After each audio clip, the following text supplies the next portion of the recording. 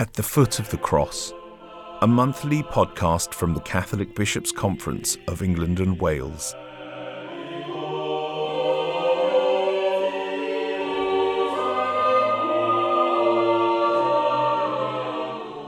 Hello everyone, I'm James Abbott and welcome to At the Foot of the Cross, our new-ish monthly podcast bringing you all the very latest from the Secretariat of the Catholic Bishops' Conference of England and Wales.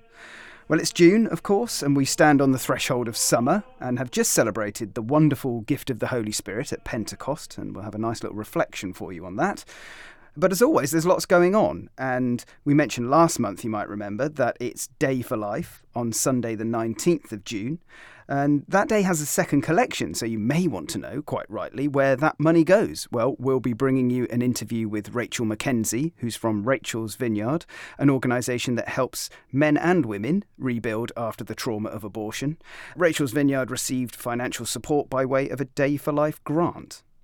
International news, and a delegation of bishops from across Europe has returned recently from Jerusalem after the 2022 Holy Land coordination. That's a gathering of prayer, pilgrimage and persuasion to support particularly the Christians of the region. And we've got an interview with the outgoing chair of the Holy Land coordination, Bishop Declan Lang. Let's not forget the World Meeting of Families. That takes place in Rome from the 22nd to the 26th of June. But first, it's about time we caught up with Canon Christopher Thomas, sitting opposite me, our General Secretary. Canon Chris, how are you? I'm very well, thank you, James. Nice to be with you again. Lovely to have you here. Much to talk about, as there always is. For instance, Archbishop Arthur Roche, Prefect of the Congregation for Divine Worship and the Discipline of the Sacraments, will be elevated to the rank of Cardinal in a consistory on Saturday the 27th of August. And I like picking your brain about such things. You know, we hear these words and we like definitions, we like explanations. So let's go for the very basics. Can you tell us what a consistory actually is? Well, before I do that, let's congratulate Archbishop Roche on his elevation to the College of Cardinals. And a consistory is, go back to the word for a bit of etymology, consistere, literally means to stand together. So the Pope would gather his cardinals around him. I suppose a bit like the Privy Council that, with Her Majesty the Queen, whose Jubilee we celebrated this weekend, would stand and do the work of business, the work of office, as it were. The cardinals are the closest collaborators with the Holy Father, and so Archbishop Roche, Cardinal-elect Roche, will form part of that group of men in the Church that support the Holy Father in his governance of the universal Church through these meetings, these consistories. To give it its full title, what's happening at the end of August is an ordinary public consistory for the creation of new cardinals. The Pope can call other consistories, for instance, for the causes of saints. For instance, he'll call a consistory for that. But this is one of the big ceremonials of the Church. And when the Holy Father announced the list of new cardinals, there are 16 who are under the age of 80 who are able to elect the new Pope. There's voting rights. As voting rights. And there are 5 that are not. Of those 5, one of them was one of my teachers, actually, Father Gianfranco Ghirlanda, who taught me canon law at the Gregorian University. And so I'm delighted that the Holy Father has honoured him. He's a great canonist, and also he has a degree in civil law as well. But he was certainly a feature of my time when I was studying out in Rome. Oh, fantastic. And so, as you say, the Pope will actually not just have this public consistory, but he's going to keep those cardinals around him a few days after, isn't he? That's right. So the consistory will take place, and that's where the cardinals are literally created. The creation takes place in the Basilica of St. Peter's, and each of the new cardinals will kneel in front of the Holy Father, and they will take an oath of fidelity, and then he gives them 3 things. He gives them a red hat, which is no longer the big ones that you see hanging in Westminster Cathedral above the tombs of the former archbishops there, but is simply the red biretta. He'll place a ring on their finger as a sign of fidelity, and then he'll hand them the Bull of Creation. And the Bull of Creation basically makes them a cardinal, and he'll give them a title, and the title belongs to a church somewhere in Rome. So Cardinal Nichols, for instance, when he was created cardinal, he was given the title of the Santissimo Redentore San Alfonso in Via Merulana, so the Church of the Divine Redeemer and St. Alphonsus, which is just by St. Mary Major. I remember it very well from my studies in Rome because it has the original icon of Our Lady of Perpetual Succour. It's a very beautiful church, one of the few Gothic churches in Rome, actually. But the cardinals don't know what church they're going to get until the day of their consistory. You will remember that Cardinal Murphy O'Connor had the great Santa Maria Sopra Minerva, which is, again, another beautiful Gothic church, and he was very proud of his title. So Cardinal-elect Roche will obviously be given a title in Rome as well. And then afterwards, as you say, the Holy Father has asked them to stay together so that they can discuss things. And what they're going to discuss is the new reorganization of the Roman Curia, which the Holy Father published recently. The document is called Predicate Evangelium, Preach the Gospel. This has been a long time in coming, and it was one of the first things that the Holy Father spoke about when he was elected back in 2013. So this is, a long time in Genesis. And the Holy Father has reorganized the Curia. So one of the things, for instance, is that whereas before we had congregations and then we had pontifical councils and other offices of the Curia, they're all called dicasteries now. And a dicastery is a Roman word for an official organ of operation. The most important thing that he's done is to say that the Roman Curia exists not for itself, but is at the service of the local church. That's really important because it's not to be seen as a regulatory or a bureaucratic body.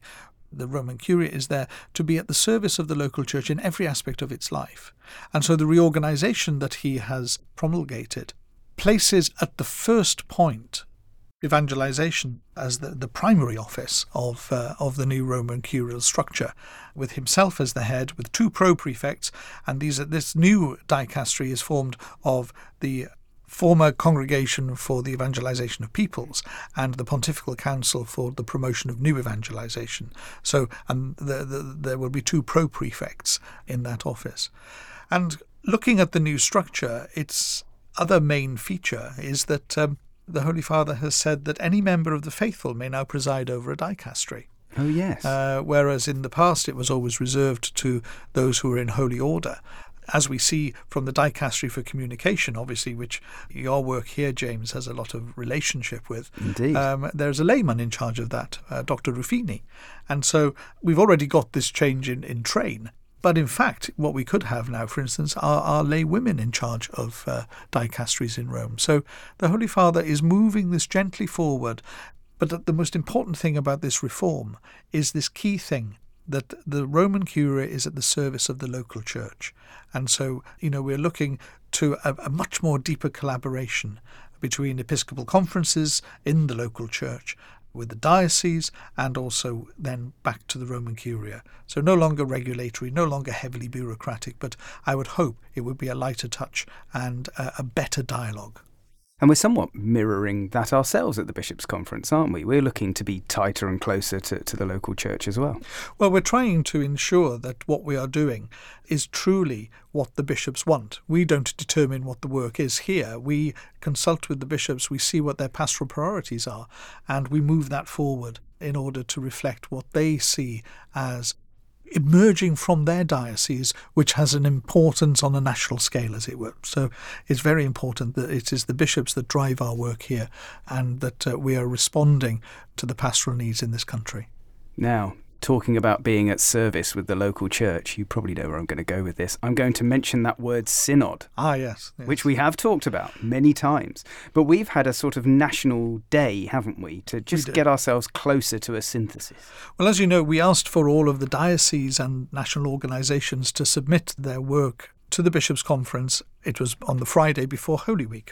And since then, the National Synthesis team of people who have come together to read all of that material, over 700 pages worth of material, we have drawn together the major themes that have come out of each of those reports.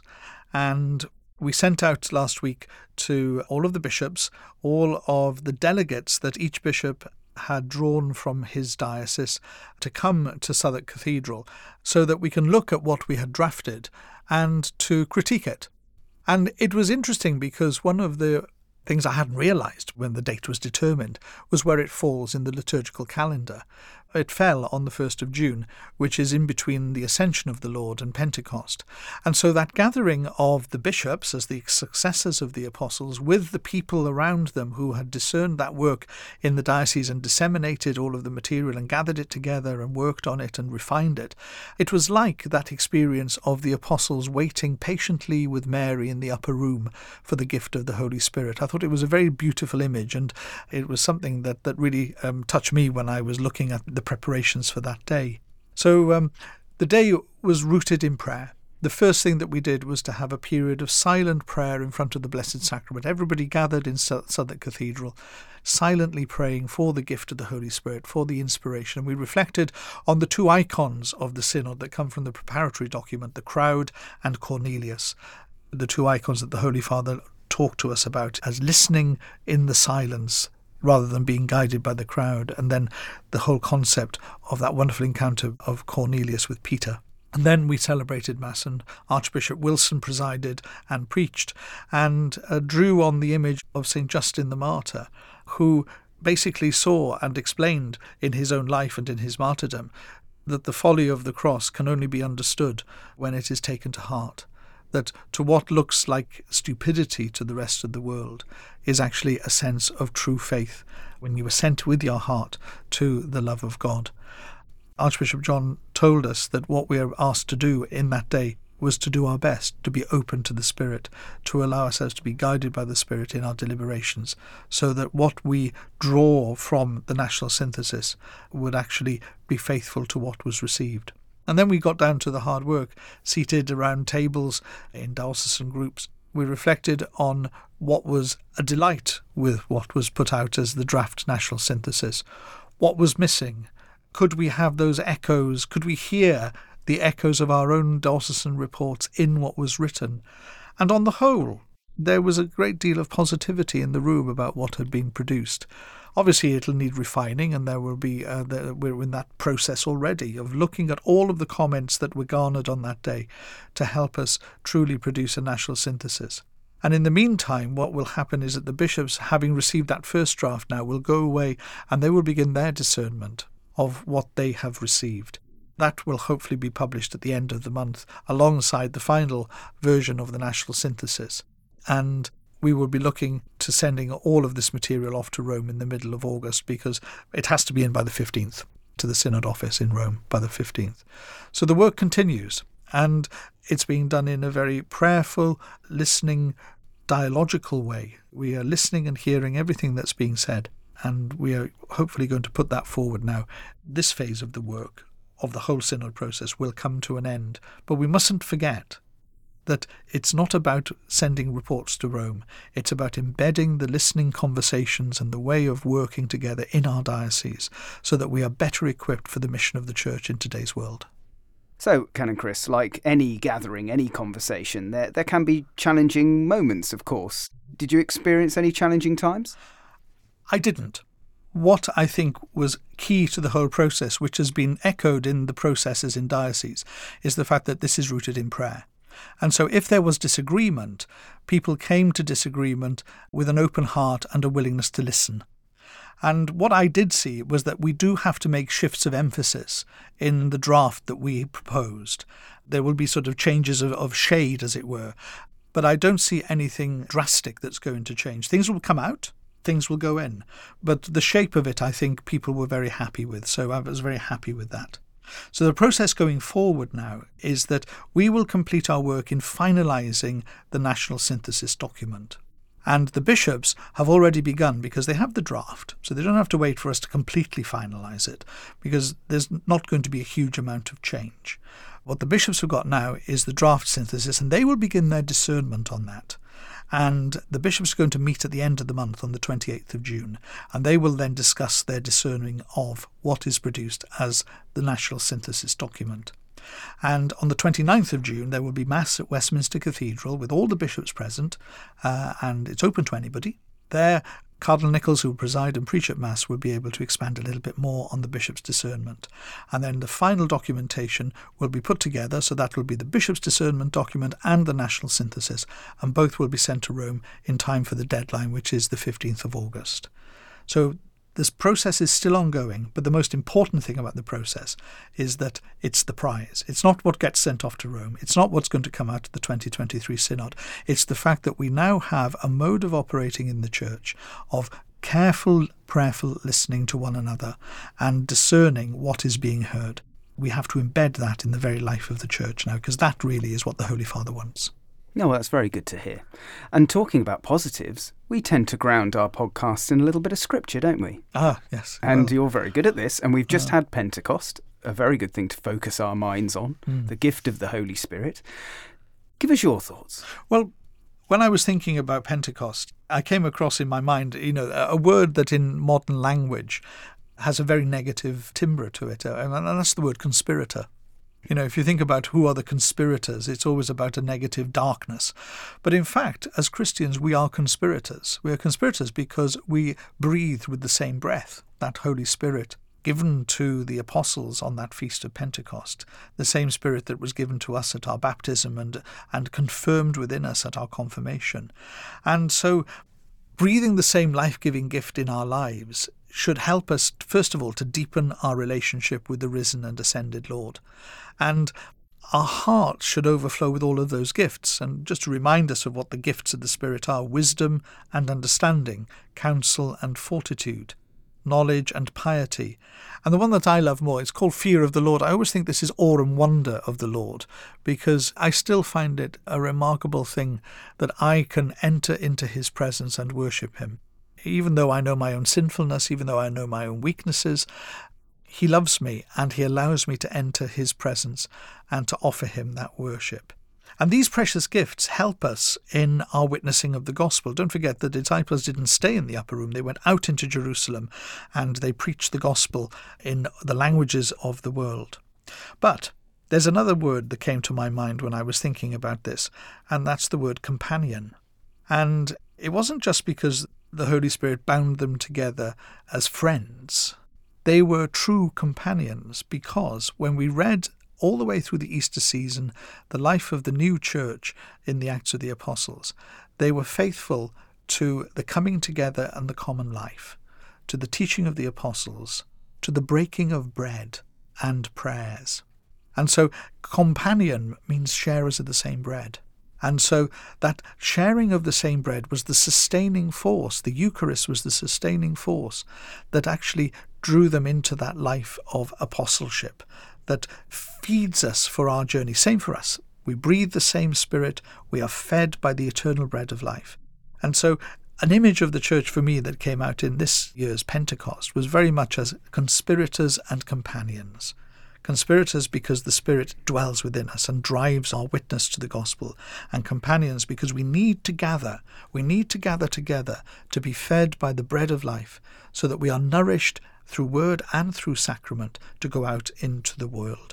And so then we are able to do what those apostles did on that first Pentecost, which is to proclaim the good news of Jesus as Lord to the whole of creation, and that even though we are living in different times, we can proclaim that singular voice in our own time, in our own way, and with the accents of our own lives.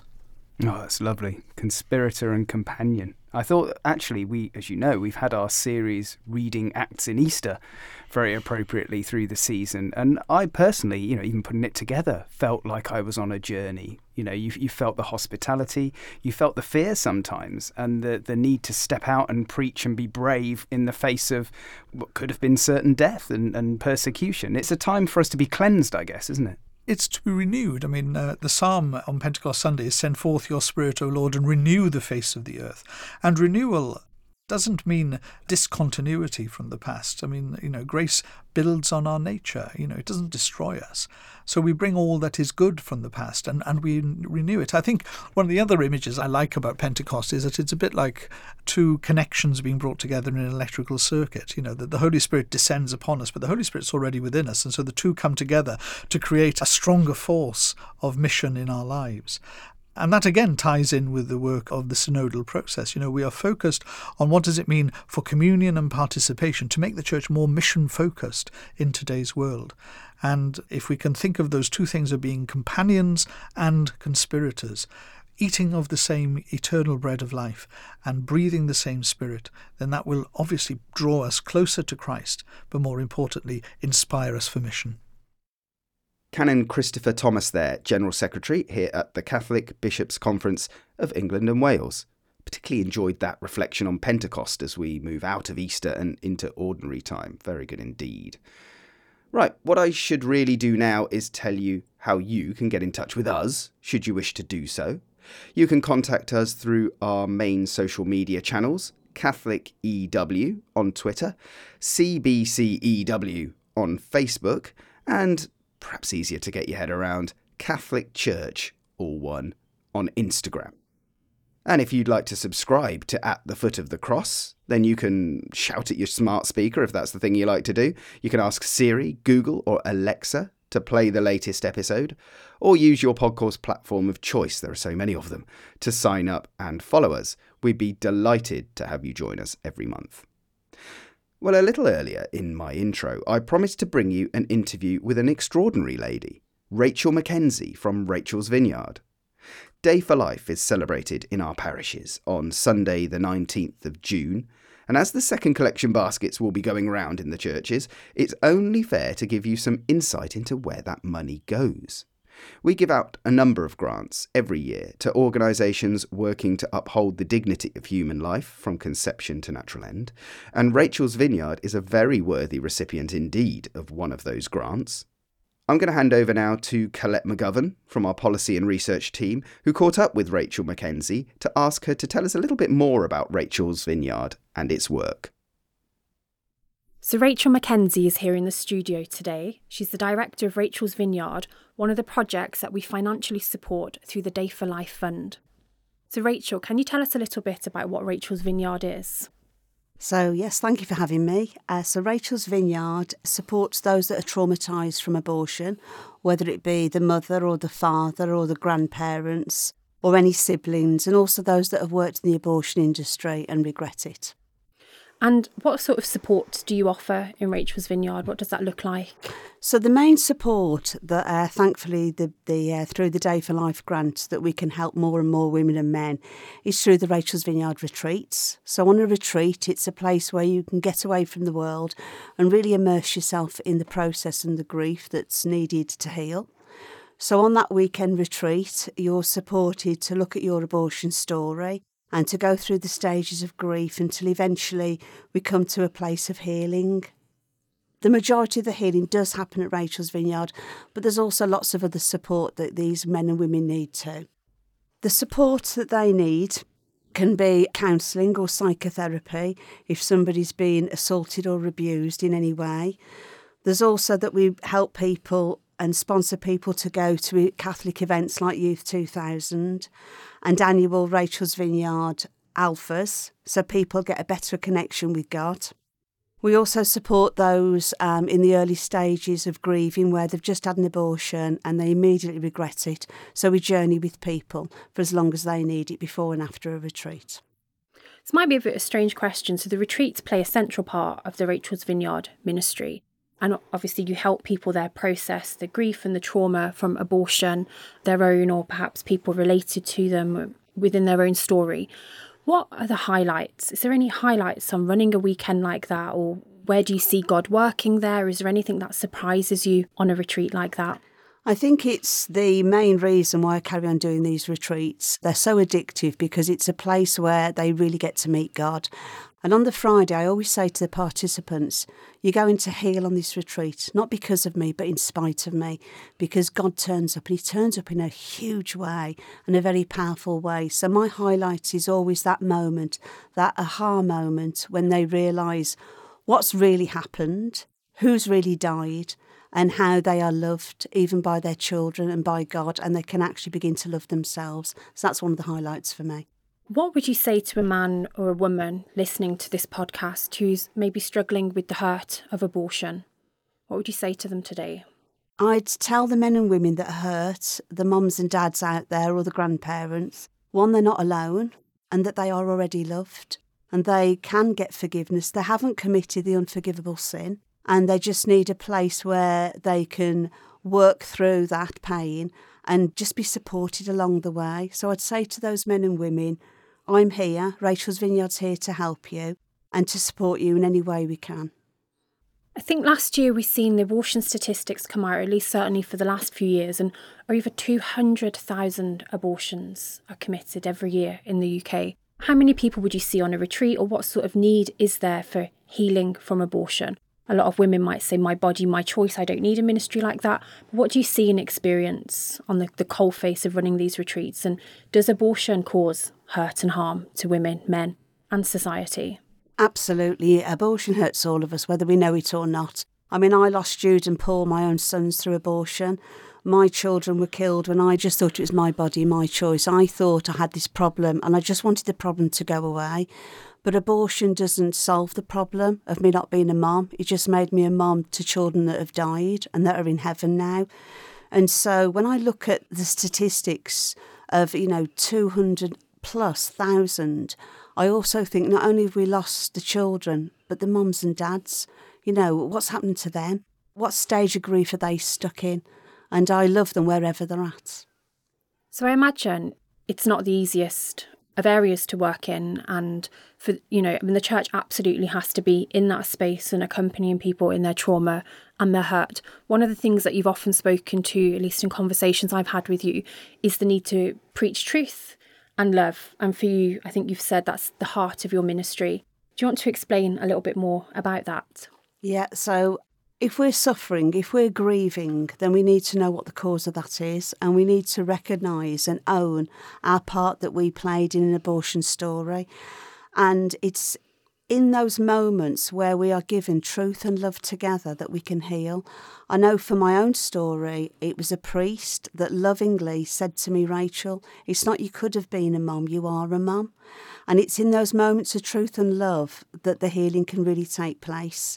I know many, many priests that are so worried and concerned, and it comes from such a loving place, but they're concerned that if they talk about abortion in a homily or from the pulpit, that they're going to really offend the post-abortive women and men out there. But it's already been done to us. We're already hurt, and actually the silence is hurting us more. So it's a wonderful opportunity for priests to really minister to these women and men, and to, say we're so sorry that, you've lost your child through abortion, and be there for them. Yeah, I think one of the misconceptions people have about the Catholic Church would be that it's priests, it's bishops, it's cardinals, the Pope, men in Rome telling women what to do with their bodies. But I think what you're saying here is they have a really fundamental part in terms of men and women's healing journey from abortion. Absolutely. On every team of Rachel's Vineyard, there is a priest, and it's like such a hand-picked, loving priest. Got so many of them. And they not only give the sacraments at Rachel's Vineyard to the Catholics, but they show what a good man looks like, because often these women are very much hurt by men. And so these wonderful priests can show just what a good man looks like, and also be the face of Jesus to these women and men. So I mentioned earlier, you're one of the recipients of Day for Life funding. We take a collection on Day for Life Sunday, which we celebrate on the third Sunday in June. And it funds a number of projects across the country, big projects and small projects like Rachel's Vineyard. How has this financial support contributed to your ministry and work? So if it wasn't for the grants, we wouldn't be able to put on the amount of retreats we put on. I would now be going back to teaching. That was my job before. And I've had to give up my work to be able to really focus on the amount of men and women that are coming through. There's hundreds every single year. And to support them holistically and appropriately, we wouldn't be able to do it without this grant. I think, again, just going back to misconceptions people have about the church, I just think ministry just really exemplifies the church as mother, wanting to hold, wanting to heal, wanting to walk alongside people. And we are really happy to be able to support that here at the Day for Life Fund. Where can we find out more about your work and your ministry, or if anyone, again, is listening today and needs some support? So if you go onto the website, rachelsvineyard.org.uk, and go to the dates. You'll see when the next retreats are available. But don't be put off if the next retreat is months away, because we journey with people before and after. There's national phone numbers on there. That's my number. And there's other areas in Scotland and in Essex that can help you too. Great work, Rachel. Very much walking the walk there, helping women, and indeed men, to recover from the trauma of abortion. But that's not the end of the interviews. Oh no, to round things off, we're going to hear from Bishop Declan Lang. Bishop Declan is the Bishop of Clifton and the outgoing chair of what's called the Holy Land Coordination. It's an annual gathering of bishops from across Europe and across the world, actually, in the Holy Land, to stand alongside the Christians of this rather complicated region and to assure them that they're not alone. We often say that support is expressed through the 4 Ps: prayer, pilgrimage, pressure, and presence. The bishops gathered in Jerusalem from the 21st to the 26th of May, so let's find out from Bishop Declan exactly what they experienced this time round. I'm joined by Bishop Declan Lang, Chair of the Holy Land Coordination, and we've just finished the 2022 coordination based primarily in Jerusalem. And Bishop Declan, one of the lines in the final communique is, "A true Holy Land pilgrimage should be a journey of faith, encounter and solidarity." Just tell me how you've experienced those things this time round. It's always been stressed through the coordination group that we're not just visitors, we come in as pilgrims. It's part of our faith journey, our relationship with God, and recognising that our relationship with God is enriched by our meeting of the people of the Holy Land. They open our eyes to messages of the gospel which our eyes are perhaps closed to due to differences in society. They're very much people who suffer and who carry the cross and perhaps have glimpses of the resurrection. They make us think about our own lifestyle and how that is an expression of the crucifixion and resurrection. And there was talk earlier on from the Latin Patriarch of Jerusalem, his Beatitude Pia Battista Pizzaballa, about there kind of needing to be a new narrative for the Holy City of Jerusalem, an inclusive narrative where the gates are, they define rather than defend. How did that land on you? It was very impressive. In past years, when we've left the coordination group, have left feeling rather downcast and feeling nothing is really improving. But the Patriarch put forward a vision that is new and can be exciting. The problem would be put it into practice, that those people who have got a vested interest in the present setup will probably oppose him. But I think he's a person who's a strong leader, and he will persevere and he will make real what his vision is. And often it's the younger generations that demand the most of us. I know you met with young people and they were passionate. And one of the positives is that there's often talk of the Christian exodus and our young people moving away for opportunities elsewhere because of the struggles and the difficulties in these lands. Did it strike you that there was an element of hope about the youth this time?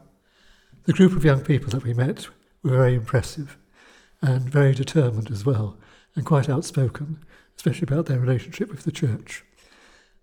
Yes, I think they are providing hope for the future.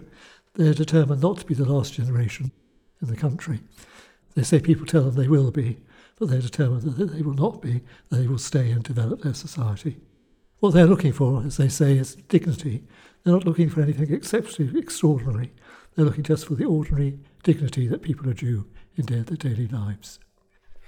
And one of the extremely moving encounters that you had was a meeting with the family of the Christian Palestinian journalist Shireen Abu Akleh, who was killed in Jenin some weeks ago.